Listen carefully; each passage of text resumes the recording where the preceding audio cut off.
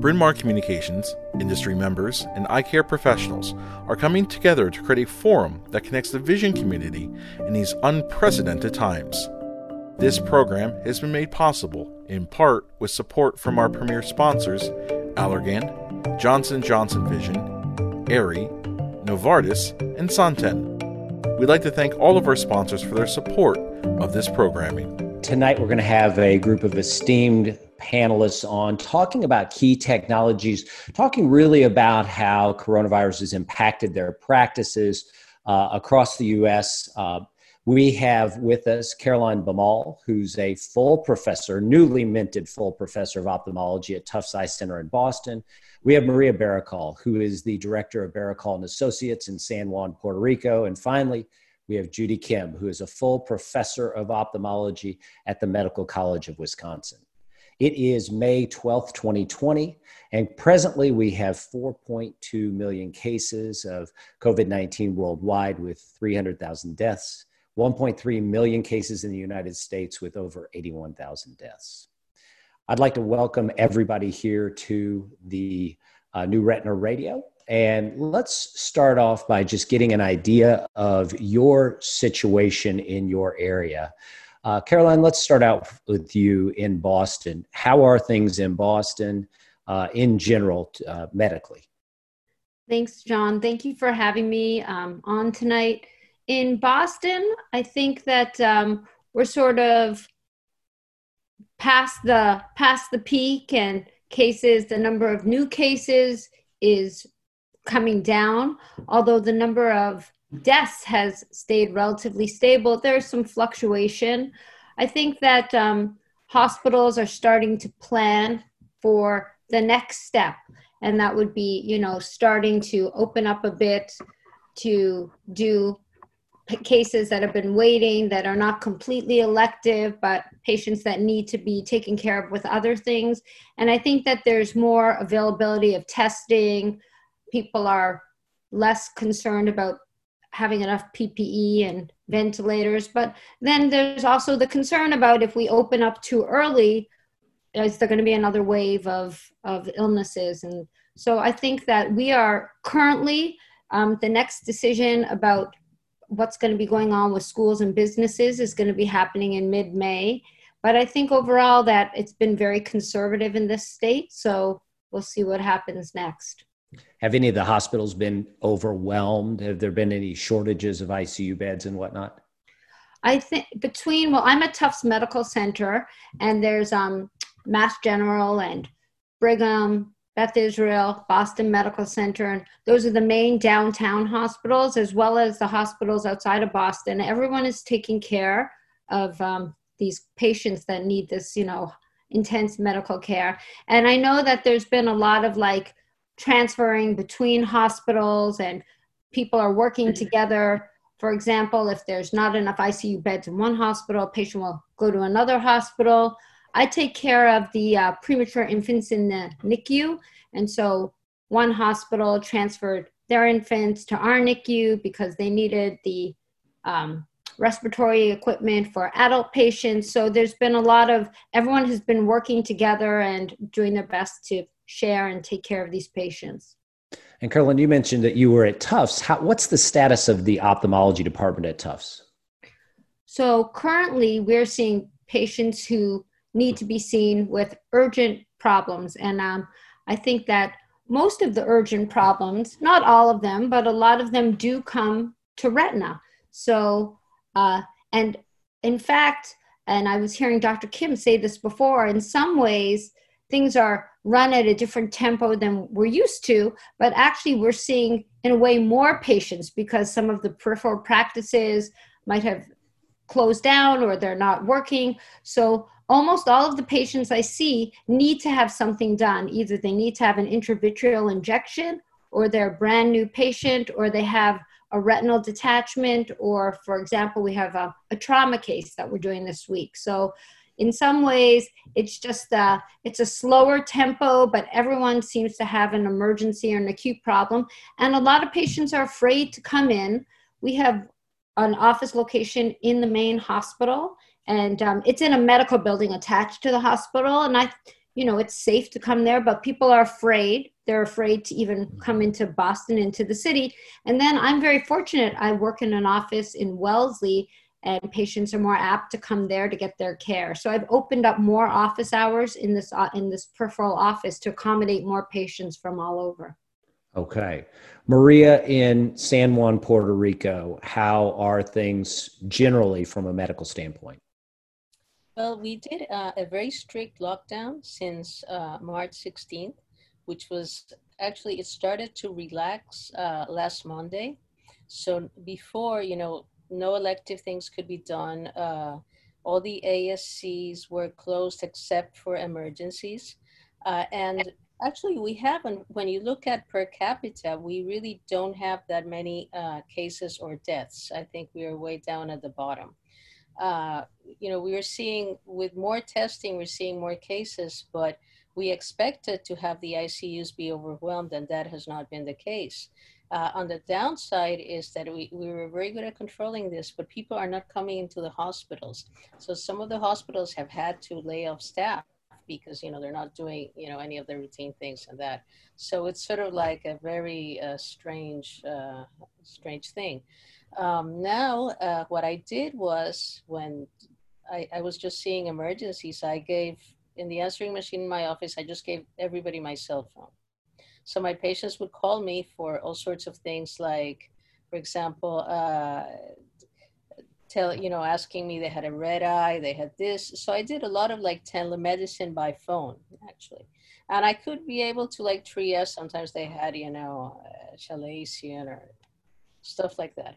Or I was able to like tell them, when I would see them and whatnot. But starting this week, actually, now I'm working from like 7 to like 2, and most of what I'm seeing are like injections, detachments, new patients that have something urgent, but it's been a challenge to work in this new way. I agree with Caroline. It's much more efficient because we're not seeing anything routine.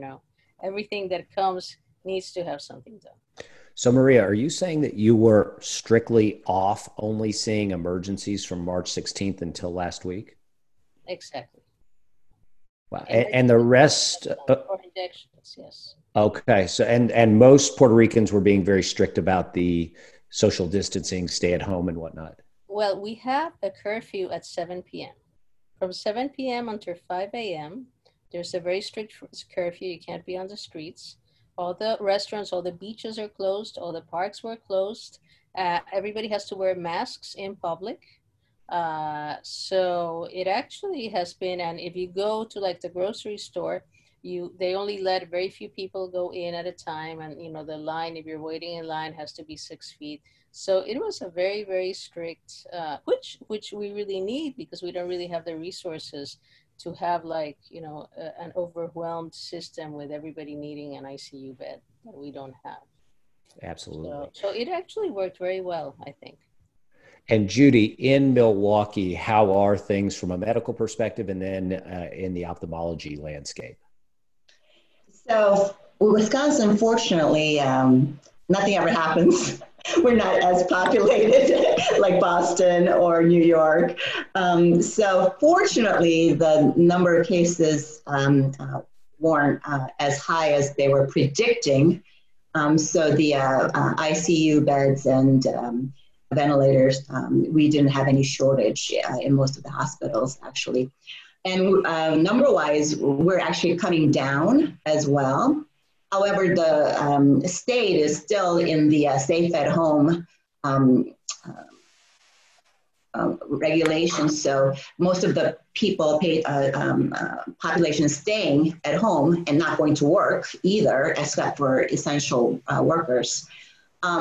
Grocery-wise, Maria said, there's 6 feet separation, social distancing recommended, but masks, Wisconsinites are, I think, about half and half.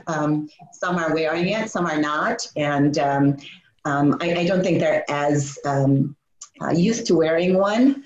like in Asia, where everybody wears it pretty much 100% of the time. Some of my relatives say they stay in line an hour each day to get 2 rationed masks for every Korean population. But obviously here it's not. But when they come to a hospital, our clinic, if they don't have a mask, they're actually given, everyone is given a mask. So the minute they step into our department, there is a person greeting them, asking about any new symptoms, and then if they don't have a mask, they're given, and then only then they are sent up to the elevator to our respective floors. I think, one of the things in ophthalmology during this time, my template is definitely lessened, not as full, but it didn't decline as much as some of my other retina colleagues around the country, where they said they're only seeing 10% or 20 to 30% of their usual volume. Being in a university at Medical College Wisconsin, we've worked on triaging the routine annual checkups to optometrists and general ophthalmologists. So I've been seeing mostly people who need actual care, such as injections or post-ops or consultations. So the actual number hasn't declined as much as I thought it would. And then the surgery, like Caroline, it actually went up because community hospitals are closed, and they're not doing surgery, so they're all funneling to us, or the general ophthalmology office is not even open, so the office gets a call of a change in vision or whatnot, then they would just, without even seeing the patients, they just go to the Eye Institute. So we've been seeing a lot of these urgent change in vision. One of the nice thing about having this longer slot, time between patients, is that I could talk to some of these patients. Although we work on efficiency and getting them out in a timely fashion, most of it is in the waiting room. We try to not to have any people wait as much as possible by just getting them right into the exam room. And each patient occupies a exam room until they're all done. And then we wash it all down before the next patient gets put in. And in some cases, we actually do OCT or optos fundus photos beforehand, before even dilation, because those can be done even through undilated pupils. So we sometimes do imaging first before they actually get roomed. So we're trying different ways to not move the patients as much as possible and not put them in the waiting room as much as possible. But once they're in the room and they're one-on-one with me, they're wearing masks, I'm wearing masks, we're separated. I try to spend more time with them because many of them, I'm the first one they're talking to face after 4 to 6 weeks of hibernation. And many of them said, Dr. Kim, coming to the Eye Institute is my event of the month. And one of the patients said, Dr. Kim, I can speak cat language now because only live being that I've been speaking to is my cat. So I think she and I could talk to each other. So I try to address not just the eyes, but their emotional, psychological health as well. Judy, you touched on a lot of things that I wanted to get into a little bit more. First of all, when the patients arrive, are their families waiting in the car? Do you take a temperature? And then you're saying that you work them up and keep them in the same room pretty much for the entire visit. Is that right? Yes. Okay.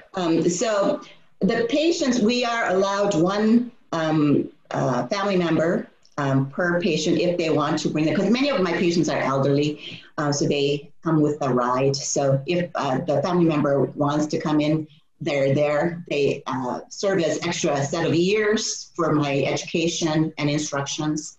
So I've always had patients and family members in the room before. So our department allows one additional family member, but no more. And they're all masked also. If a family member obviously wants to wait in the car, they're welcome to.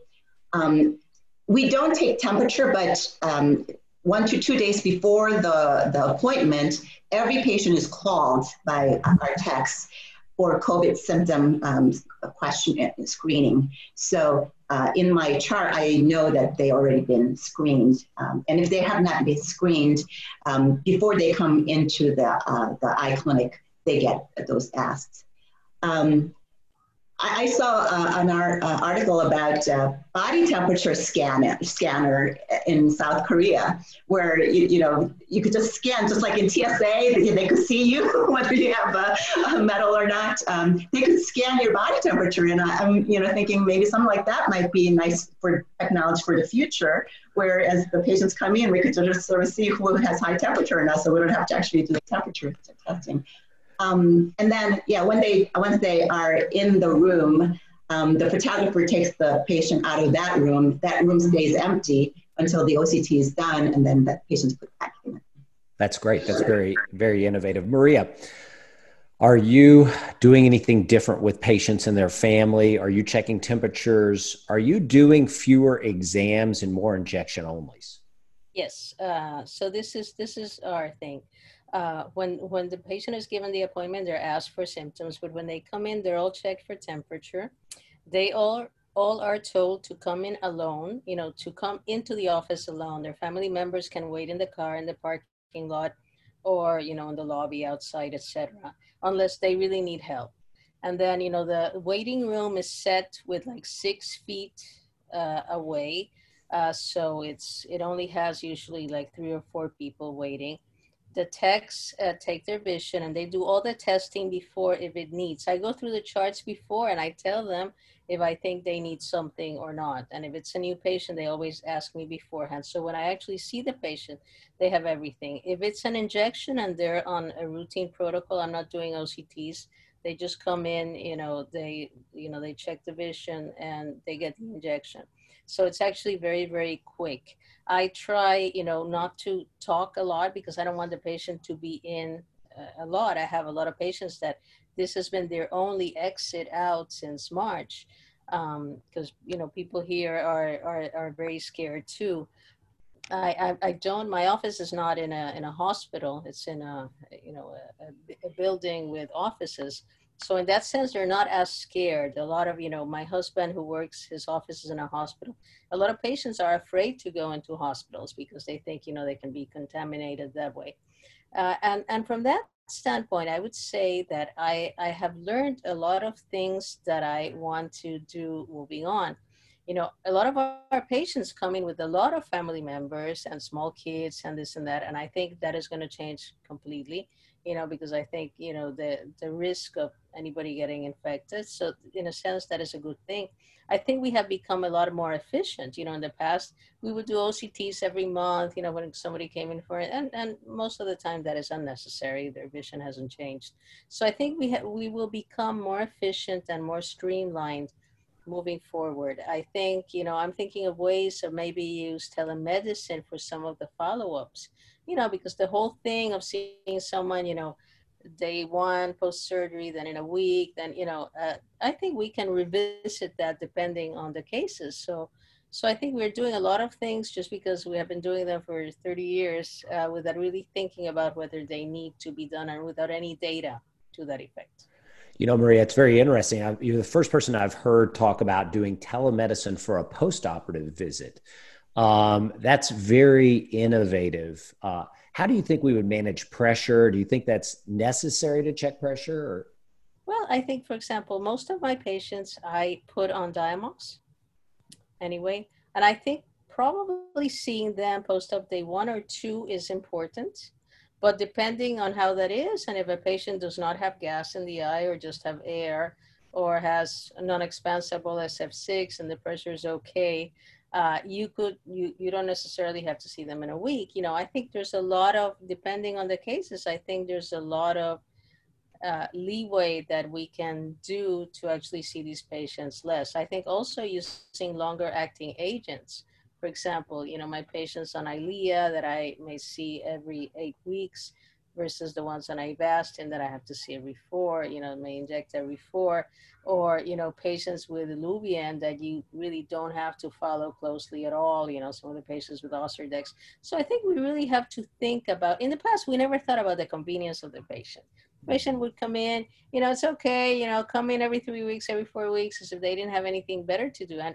And maybe some retired person doesn't have anything better to do, but it's really onerous for the whole system, for people who drives them, they can't drive, economically, it is really a huge burden.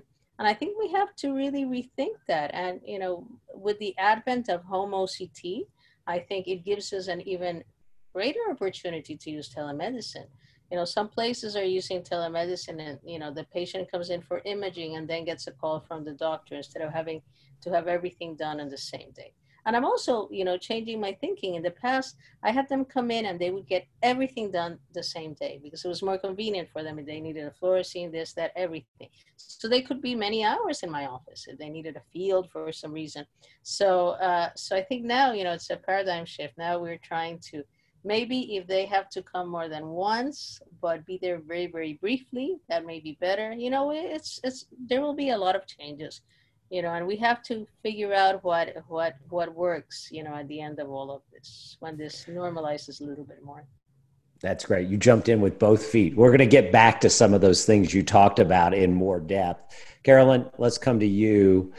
What are you doing differently during this era? And what do you think that you're doing differently will continue into the future beyond COVID-19?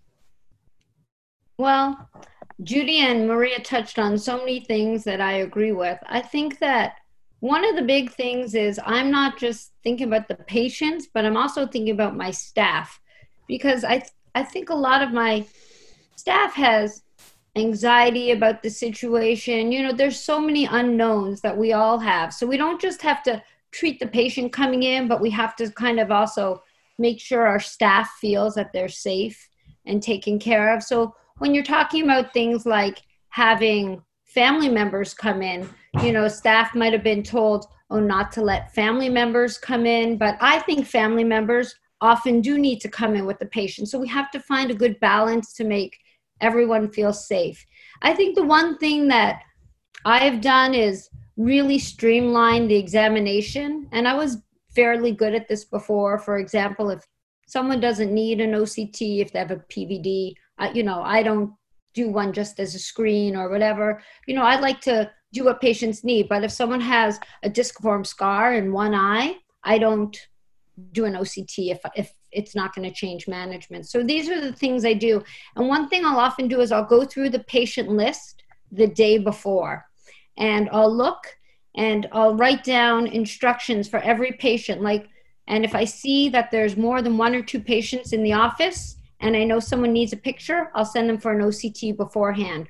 And if they can go direct for injection, they'll go direct for injection. So very, very streamlined. And patients have, like Judy said, they're so happy. They're actually so grateful that we're there to see them. They send letters. I say, don't thank me, thank the staff, because the staff is also, they're coming in, the techs and people at the desk. So I'm really grateful that they're coming in and helping.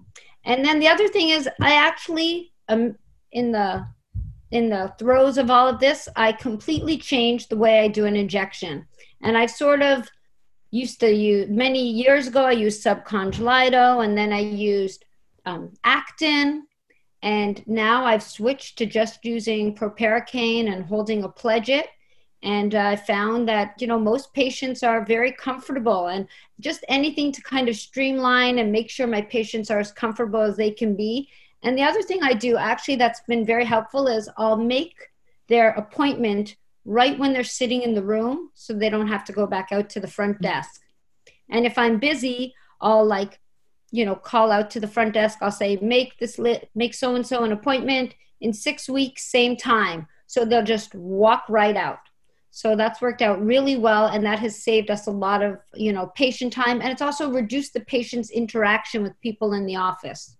That's really brilliant, because in a larger setting, like a university setting, you can have these very voluminous offices where patients have to walk and encounter other patients, wait behind other patients. That is such a great idea that I've not heard anybody say before. Caroline, are you using telemedicine in any way, either calling patients in advance to get a history, or are you bringing them in and doing any kind of telemedicine programs? Well, I think that there definitely is a place for telemedicine. There's different, there's telemedicine with video and telemedicine kind of telephone calls. And I think there's a place for telemedicine with video, but I have not found it for me yet. Most of my patients don't have smartphones. They're not that familiar with them. I think it would be something maybe more useful with younger people. And when we have home OCT, or some people might, just open up a clinic and just have patients come in for OCTs and then call them later. I haven't found that works with my flow, but I have done a lot of telephone calls with patients where I'll talk with them on the phone. I'll review their chart. We'll talk about when they feel comfortable coming in. I'll answer their questions. I'll send them an Amsler grid if they don't have one. But ultimately, I think that most of what we do is kind of like to see patients for management and to do active treatment. So usually, eventually, they need to come in. But if someone's a diabetic with no retinopathy or minimal retinopathy, we can talk on the phone, go through their case in that way, or someone with dry AMD who's been stable, that's, good at accounting their symptoms.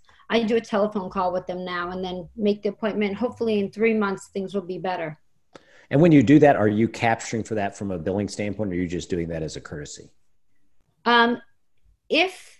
When patients are called now, when they're looking at my patient list ahead, and if someone says that they're not comfortable coming in, they will be offered, if they want to have a telemedicine call or a telephone call with me, or if it's something that's not urgent, to book it for 3 months from now. And some patients have chose to have a telephone call, so it's being offered as an appointment, and it is being billed as a telephone call. There's like a code for 5 to 10 minutes, 11 to 20 minutes discussing their case. Gotcha. That's great. Judy, at the Medical College of Wisconsin, are you all adopting telemedicine? And if so, what's the approach that you're using? So to start with what Caroline said about, having some of the appointments made right there while the patient's sitting before going out to the front desk. I think same thing can be said about payment or demographic or history taking. I think in the future, we might want to have some sort of better portals where patients can input all of that even before coming in, and even pay copay online. So that's one type of things that we can do going forward, I think. And then as far as telemedicine, obviously the telephone call is one type, but I think we can do a hybrid model where patients can come in just for imaging, just for OCT, just for fundus, optus fundus wide field photos, which has shown to be as good as dilated eye examination in some studies. Photo, if before dilation, if one wanted to. So with these images, we're so image intense field. With these images, once you have that, you can always do this virtual visit where we are able to put them in our schedule as virtual visits. And the patients will log in up to 30 minutes before the allotted time, the appointment time. And then they have to log in within 30 minutes after that appointment time, otherwise it cancels out. So during that 1 hour, they will log in, and then I can talk with them via a video. And at that time, I can show the OCT or Optus images as well. So it's almost as if they're sitting in my office, but I can take as much time. And telemedicine, you can bill based on time as well as medical difficulty levels. So, you can talk about different things, address that and show the images, educate them, and answer all their questions. If a patient's family wants to be there, they can be also logging in as well. We had some issues with some of these apps not working with Android phones versus iPhones. So we worked on that, and we also worked on the logging out if the patient didn't come in within 15 minutes. So we extended that. So our IT department has been really working to push the telemedicine part. And the interesting thing is that certain subspecialties have just taken off with that. Endocrinology, like endocrinology, they get all the labs, and then the endocrinologist will have a virtual visit. So their numbers are almost 70% of their in-person visits now, just with telemedicine. So if they're able to do that based on getting labs, why can't we do that based on getting images? Because we are, a lot of times we could just look at the OCT and we already know whether the patient needs injection or not. So perhaps we could do that. And also that might be a good way to use our technicians. Caroline, you mentioned about technicians. Many of them are worried about not having enough time and not giving enough work hours, and some are being furloughed and so forth. So by utilizing them for imaging or education or getting using them to get the patient onto the virtual waiting area by logging them in beforehand, they can be utilized in different ways so that they can still get their hours and get their wages. And we don't have to let them go. And then we're also talking about, that doctors doing evening hours or Saturday hours, weekend hours as the revamping comes and we have to take care of all these patients. But I think, we could use imaging in an efficient way, utilize our staff in an efficient way, and then the retina specialists, the doctors, can do the more cerebral decision-making part through telemedicine. So when you've done telemedicine, Judy, have you done it on, say, 20% of your patients, 10% of patients? What's been the patient feedback and what's your feeling about doing it? So initially, it takes a lot of hand-holding. There's a lot of upfront education. We sometimes call them and go through step-by-step before the actual virtual visit. Sometimes we always give email of the instruction via email, what they need to do, how to set up their portal, and when to log on, everything. So I would say, the very elderly patients, they're not good. So, I sort of triage out which patient might be interested in doing it. So initially, when I first started, I worked mostly with 50-year-olds or 60-year-olds or those who I know from experience of seeing them who are a little more in tune with the technology. So I selected it out to make my life easier and their life easier. So when you select good patients, they actually like it because they don't have to come in, they don't have to waste hours, and they don't have to come into a crowded building. But with this hybrid model, I've been able to get as much done as if they were in the office. The only downside is that, obviously they still have to come in, but that visit is very quick because they just get imaging and they go home. Maria, you suggested that telemedicine may be a permanent change here. Do you foresee this being the wave of the future? How do you see this crisis kind of evolving telemedicine very rapidly? Well, I think it has evolved telemedicine because, in all fields, like Judy mentioned in endocrinology, it's a no-brainer. They don't really need to see the patients. They just need to see. And now that you have the sensors, you can just get the whole log of all the patients, the same with blood pressures and a lot of things in internal medicine. And for us, I think we are going to see probably a lot of patients that can come in, patients that are stable, maybe patients that have dry AMD, just coming in and get imaged, twice a year, and they can get, and we can just call them. I think that will be a very efficient way, because oftentimes, a lot of these follow-ups, all we really need is to look at the image, at the OCT, or look at an autofluorescence, and we get an idea compared with the one before. Now with EMR, you can do that from home. A lot of my patients actually are not computer savvy, they're very elderly like Caroline. So I do a lot of phone calls with them, and I just tell them, well, your pictures showed this or that, or they can send me pictures if their eyes red, or inflamed. I say, just take a picture of it. I had a patient that had a 6th nerve palsy, and I said, well, look to the right, take a picture, look, and I was able, there's a lot that you can do by phone call and just pictures. But I think moving forward, there are a lot of opportunities to use telemedicine more, in different ways that we haven't thought about. So I think we need to think outside of the box as to how to be way more efficient, And that is a great use for techs. For example, if your techs are not doing anything a day you're in the OR, they can be doing imaging. We really have to, if we think about it, the way we're seeing patients in many ways is the same way we were seeing patients 50 years ago. The patient comes in, they get a vision test, they get this, they get that, because we're creatures of routine, it's like we just do things because that's the way it was always been done without thinking about, whether it's necessary, what we can do different, what would make more sense, And now that we have great imaging, I think it's a great opportunity. So John, another type of telemedicine that we already have that we haven't talked about is actually 4C Home. 4C Home is a telemedicine. I actually had a patient today. She went down to Arizona for the baseball training.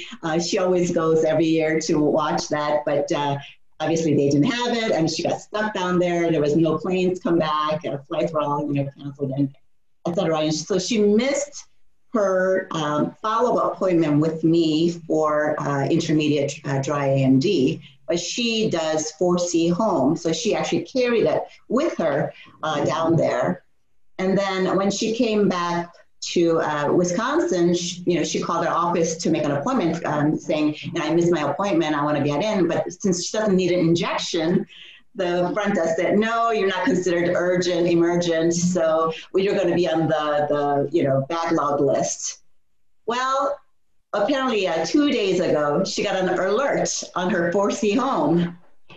So she called, and then she got urgently put into my clinic today. And she actually had very, very early CNDM, 20/25 vision still. So this is one way that I think we can use telemedicine, 4C Home, to detect early conversions in what's considered non-urgent patients. One eye being treated, or one eye already gone really bad, the other eye with intermediate AMD, or both eyes with intermediate AMD. The patients that we might be saying, oh, you're not as urgent. Well, we have the safety net to detect changes. Judy, let me ask you this. Is 4C Home the gold standard in lieu of an exam and an OCT? Is it the gold standard for monitoring these patients if they're not going to come in? Well, first of all, not every patient is going to be a candidate for 4C Home. They have to have certain level of vision, 20/60 or better. And they can't have glaucoma or other visual field defects. And in the 4C Home study, about 29% of subjects who are enrolled couldn't do it. So there is a lot of upfront education, setting it up, and being able to do. But once they start doing it, many of my patients are sort of fanatic about it. They do it almost every day, or at least 5 days a week or 4 days a week. So and it's they find it easy to do. Whether this is gold standard or not, well, we know from the study that it's better than Amsler grid alone. Just telling people to do your monocular check with the Amsler grid. And the study was even stopped early because it was found to be better than Amsler grid alone. So I think it's better than nothing. But is it 100% sensitive? No. Is it 100% specific? No. There's going to be some false positives and false negatives. So I don't think we can ever go without seeing any of these patients ever and just put them in 4C Home. But I think we can at least lengthen out the interval between visits with more reliance, confidence. Gotcha. Caroline, vision apps, like these apps you can find on your phone that can check visual acuity and show you an Amsler grid, are those a reliable way to check patients' vision routinely in lieu of examinations? Well, I think that anything helps. Whether they're reliable, I don't know if we have big studies to support that. I do mail a lot of my patients. I've been mailing them a vision chart and an Amsler grid and going through it with them. But, one population that we're kind of not seeing so much of are our nursing home patients and our patients who are in retirement homes. Those patients might not even be allowed to come out if they needed to come see us. So I just saw someone the other day who had to get special permission to come in to see me who has active neovascular AMD and needed treatment. So, anything we could do that would be, whether home OCT monitoring when it's available for prime time, or, even vision screening in a nursing home, having someone come in to do that would help these populations that, we're not even really getting to get to right now. And home OCT, is that the silver bullet? Is that the one thing that we need to do true telemedicine and monitoring these patients? I think it would be pretty good. I think it would be, there's multiple different companies working on different types of home OCT, some of them with smaller fields and larger. And I certainly think that in neovascular AMD and in diabetic macular edema, it's going to give us a lot of information that will, affect whether we want to treat these patients or not. So, Judy, what about you? Do you think home OCT is the answer for the COVID era? I think it would be a game changer. I wish we had it yesterday. I wish it was, already readily available, because it will give me more confidence about when to bring these patients who need injections. Because right now we're sort of guessing, are you a 4 to 6 weeker or 10 to 12 weeker? We've been sort of treating and extending, but even those who we extended to 10 to 12 weeks, maybe they don't need another injection for longer, and maybe we can go through this COVID hot period with just home monitoring with home OCT. And the nice thing about home OCT, I hear, is that you as a physician can actually look at the images as well. So you can look into the patient even before the alert goes off. If you wanted to know, how a certain patient is doing. And you can also set the threshold of when the alert could go off. You could set the threshold of how much fluid is tolerated before the alert goes off. So there's is a lot of things that you can personalize for that patient. And you also can get paid for it as a retina specialist, unlike 4C home OCT. When you interpret the images, you will get paid for as well. So I think as we move into longer duration, durable drugs, the home OCT is even going to be more important to personalize, individualize the treatment. Maria, Judy brought this up, is the more durable drugs. A variety of drugs are in clinical trials right now. What things are you the most excited about that's in clinical studies right now that could be a game changer going forward? Well, I think the gene therapy is very, very exciting for macular degeneration because, what would be better than having your own eye produce anti-VEGF? When we really think about cost, and I always think about cost because I work, with a fairly poor population. So the home monitoring systems, it's not only that they need to be able to use it, they need to be able to afford it. So that is a huge limitation, on that. But when we really think about it, if you could just, let's say, do a surgery, and I've been advocating this for proliferative diabetic retinopathy. If you can just do one surgery, which outside of the US, a vitrectomy is very, it's not really that costly. It's probably in most places throughout, it probably is the cost of 2 injections or 3, and basically permanently stabilize that patient, that may be the way to go. when we really think about risks of endophthalmitis over injections over time, the risk is super low with one injection. When we're talking somebody being treated for 30 years, every month, and you do the math, then, the risk is pretty high, especially in populations that have a higher incidence. So there's a lot of things we can think about. So we could have something for macular degeneration, either I've always been very excited about the reservoir, because if we can just inject someone every 6 months, that would be huge. We can just see these patients, twice a year.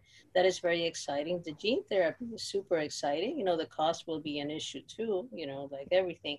But, in a sense, when I think about it, if it were my eye, I would rather have somebody do a surgery and stabilize me and not have me have to be in every month, because the problem is not, so much the monthly visits. Is what happens if you get ill, if you lose your insurance, if you can't come in, you get rebound effects, you may lose the eye, a lot of things that we never really talk about, because we tend to talk about best case scenarios. So I'm very excited about, I would say those two things, gene therapy for AMD, and the reservoir system for anti-VEGFs. And you alluded, Maria, to the OR. How has the OR environment changed post-COVID? Well, I can tell you about mine. I work in 2 surgery centers, and all of them require us to be tested with PCR, the whole staff. Every 2 weeks, actually. And the patients, they all have to have PCR too, with less than 5 days duration. And we haven't had any positive cases come in, so I don't know what's going to happen. If that happens. I did two patients under general, and they had the whole protocol of just covering everything up, and then you had to wait before going into the OR and the like. I use a 3D system. I use the Ingenuity for my cases, and I think that's great because I'm not really that close, so I don't have any problems with fogging of the oculars or any of those things, which can be a problem, when you're using the N95 and everything. So, it is slower. What they're doing in my OR is they don't have, usually they had in the waiting area, the family members. Now they wait in the car, they wait outside, and they get called. Everybody gets temperature checks, and the temperature checks, I think, is something that every airport should have. Our airport is the only one, actually, in the US that actually has the monitors that checks temperature, because all of our cases, that started came from tourists, coming into the islands. So they have when you come in, you get, you first are offered the rapid test to every single patient, every single person coming into the airport. And then, you can say yes or no, and then you're passed through the temperature sensors, like they have in Korea and in most of the airports in Asia. And if it's positive, then you have to have the rapid test, whether you want to or not. And then you pass through to this other area of med students that ask you all of the information of where you have been, symptoms, this and that, and all your tracking information of the time you're going to be here, where you're going to be, and the like, and numbers to call in case you start feeling a fever and everything. And I think, that's something important moving forward. My son came in a week and a half ago and left, and he said that in most airports in the US, there were no masks. People were not, using any social distancing. So now you're seeing, hotspots he was mentioning in particular the Charlotte airport where he was, and now that's a hotspot. So I think we have to be really, really conscious of all of these things. I think the population in many areas does not really understand, the importance of all these different things to use on a daily basis. You do a lot of product development and other things like that. Do you think this is going to limit the access of industry to the operating room? Well, I don't think so. I think probably, we're not going to be able to have, like right now, they're not allowing, anybody else coming into the OR. But I think when this winds down, I think they probably will, will be allowed in, but, probably one at a time only. Probably, they may require some testing for them. Once we have really good testing in a population, and we have, we're going to start seeing, like in New York, you have a lot of people who have positive antibodies. So then, you feel more comfortable with making guidelines as to what to do. And I think, the main thing is to get people tested. I send antibody tests. We have plenty of them, and the government is not doing such a great job as testing everybody. So I order them on all my patients. All my patients get the rapid test ordered. Wow. And the insurances all cover it here, even, Medicaid. That's fantastic. Caroline, I want to come to you and ask you about most promising drugs in development, or products in development, and then the OR questions. How has COVID changed the OR for you? Well, let me talk about the OR first. So I think in our hospital, we kind of assume everyone is could potentially have COVID. So we practice the same, high standards of cleanliness and cleaning the rooms. Everyone has a mask. They don't have an N95 mask unless our hospital follows the CDC guidelines. They only use the N95 for aerosolized generating procedures. So they provide regular masks for us. Before the operating room, we do test people with not the rapid test and the other test that we're using. And it's very highly sensitive and specific. It takes about 8 hours turnaround. So I have to get it 1 to 2 days before surgery. If someone did have to have immediate surgery, they would treat them as potentially COVID positive. Everyone we've screened so far has been negative, except for one person who had no fever and no symptoms, except when we asked her, when I got the test results, I did call her, and she said, oh, I did lose my sense of smell 6 days ago. So we don't screen people for temperature because it's only 1/3 of people that have fever. So we don't typically do that, but we do telephone screen people beforehand. So the one patient who was COVID positive did have a macula off RD that looked chronic in appearance. So we delayed a week. She actually didn't want to have surgery right away. And I think it's not a bad idea to delay a week because I wanted to make sure she didn't develop some sort of respiratory illness either, because she had just become symptomatic. So she's pending surgery, and it wasn't an acute retinal detachment. And then with regards to promising, I think the reservoir for drugs is going to be really promising. That's what I'm looking forward to. This whole situation has affected all of our ongoing clinical studies. So there's new things coming, but what about all the current studies and patients that have missed appointments because of that? We've had a lot of patients that were in studies, were afraid to come in, so they've had to maybe miss an appointment or two. So I'm not sure how that's going to affect the results of all the drugs that are in phase 2 and phase 3 trials now. Judy, let me ask you, Caroline had a great point about that. Clinical trials. How far is this going to set back clinical studies, in your opinion? I think this has a tremendous effect, depending on what stage that drug is in, whether it's phase 1 or 2 or 3. One example, I'm a national study chair for Berrocal AE for DRCR-NET, Retina Network. And our primary outcome is 4 months, although study goes on for 8 months.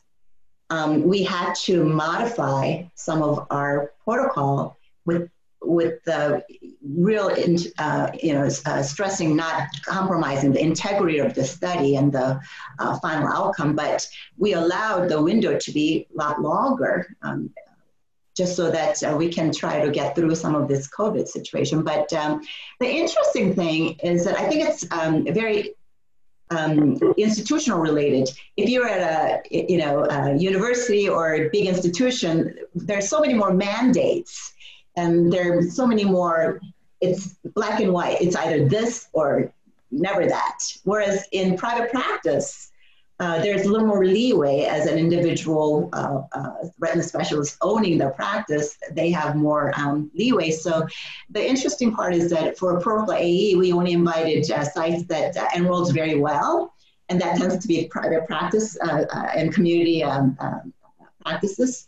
And fortunately, we were able to get most of primary outcome because the private practices are still seeing research patients, whereas university or institutions like ours, we can't see any research patients. So I'm quite concerned about that actually going forward. I'm also concerned about teaching of our medical students and residents and fellows. Currently, all of our medical students are, doing online, and that as a medical student, it's not just from online. You actually have to do something, as are the residents. So I'm concerned about how long this is going to be. How can we safely bring them back as well? Yeah, that's great points, Judy. Just a few questions that came in, and we'll be very brief with these. Michelle Roy asks, and we'll throw this to Maria. Maria, are you seeing fewer DME patients than you used to compared to AMD patients, or do you feel like your DME patients are maintaining their visits? No, I'm actually, I screen, I do like Caroline, when this whole thing started and the lockdown started, I just went through all the cases with my EMR. And the DME patients, I try to extend them more because I know they don't really depend on the injection so much. So if maybe they were on Avastin every 4 weeks, I told them, let's extend it to 7 weeks unless you notice a change. So I had been doing that, on my own. Interestingly, a lot of the AMD patients, they really, really want to come in. I have this 99-year-old man who has only one eye. He still works as an engineer. And he called me, the daughter called me, he goes, I don't want him to come in, but he insists. He told me that he's going in. He has to be seen. He needs his injections. So he came in, and what I do is I just try to keep them in and out, as quickly as possible. Judy, do you see more of a role for steroids for DME in this era, or is it still something that anti-VEGF should be the primary driving therapy? Well, studies such as Berrocal U from DRCR Retina Network show that anti-VEGF, if given appropriately, is still better than adding steroids.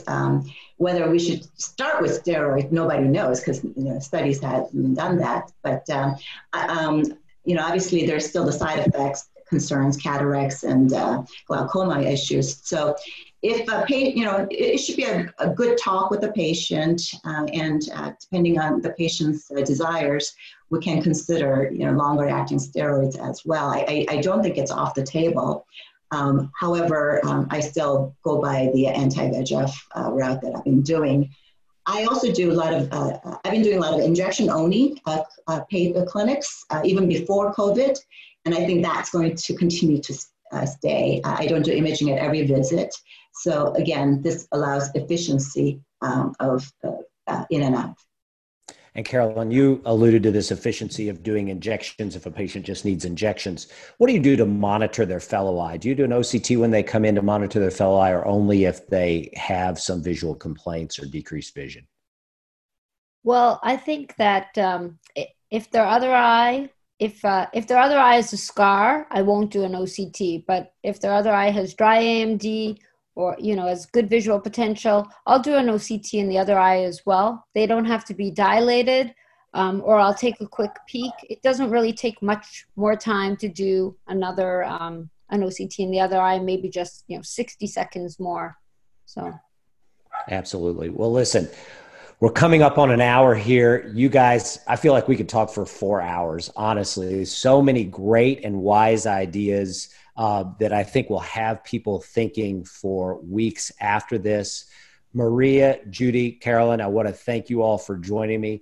I want to thank you all for watching. If you're on Facebook Live or if it's later on the podcast, please tune in next week to the next new Retina Radio.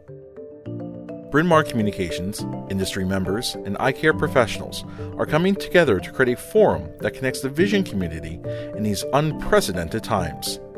This program has been made possible, in part, with support from our premier sponsors, Allergan, Johnson & Johnson Vision, Aerie, Novartis, and Santen. We'd like to thank all of our sponsors for their support of this programming. This webcast podcast is intended solely for ophthalmic healthcare professionals and ophthalmic industry representatives. By accessing this webcast podcast, I acknowledge that Bryn Mawr Communications LLC, herein BMC, along with any all third-party corporate supporters of this webcast podcast, makes no warranty, guarantee, or representation as to the accuracy or sufficiency of the information presented in this webcast podcast. BMC, along with any all third-party corporate supporters of this webcast podcast, do not endorse, approve, recommend, or certify any of the opinions or information presented or mentioned. BMC expressly disclaims any and all liability or responsibility for any direct, indirect, incidental, special, consequential, or other damages arising out of any individual's use of, reference to, reliance on in this webcast podcast.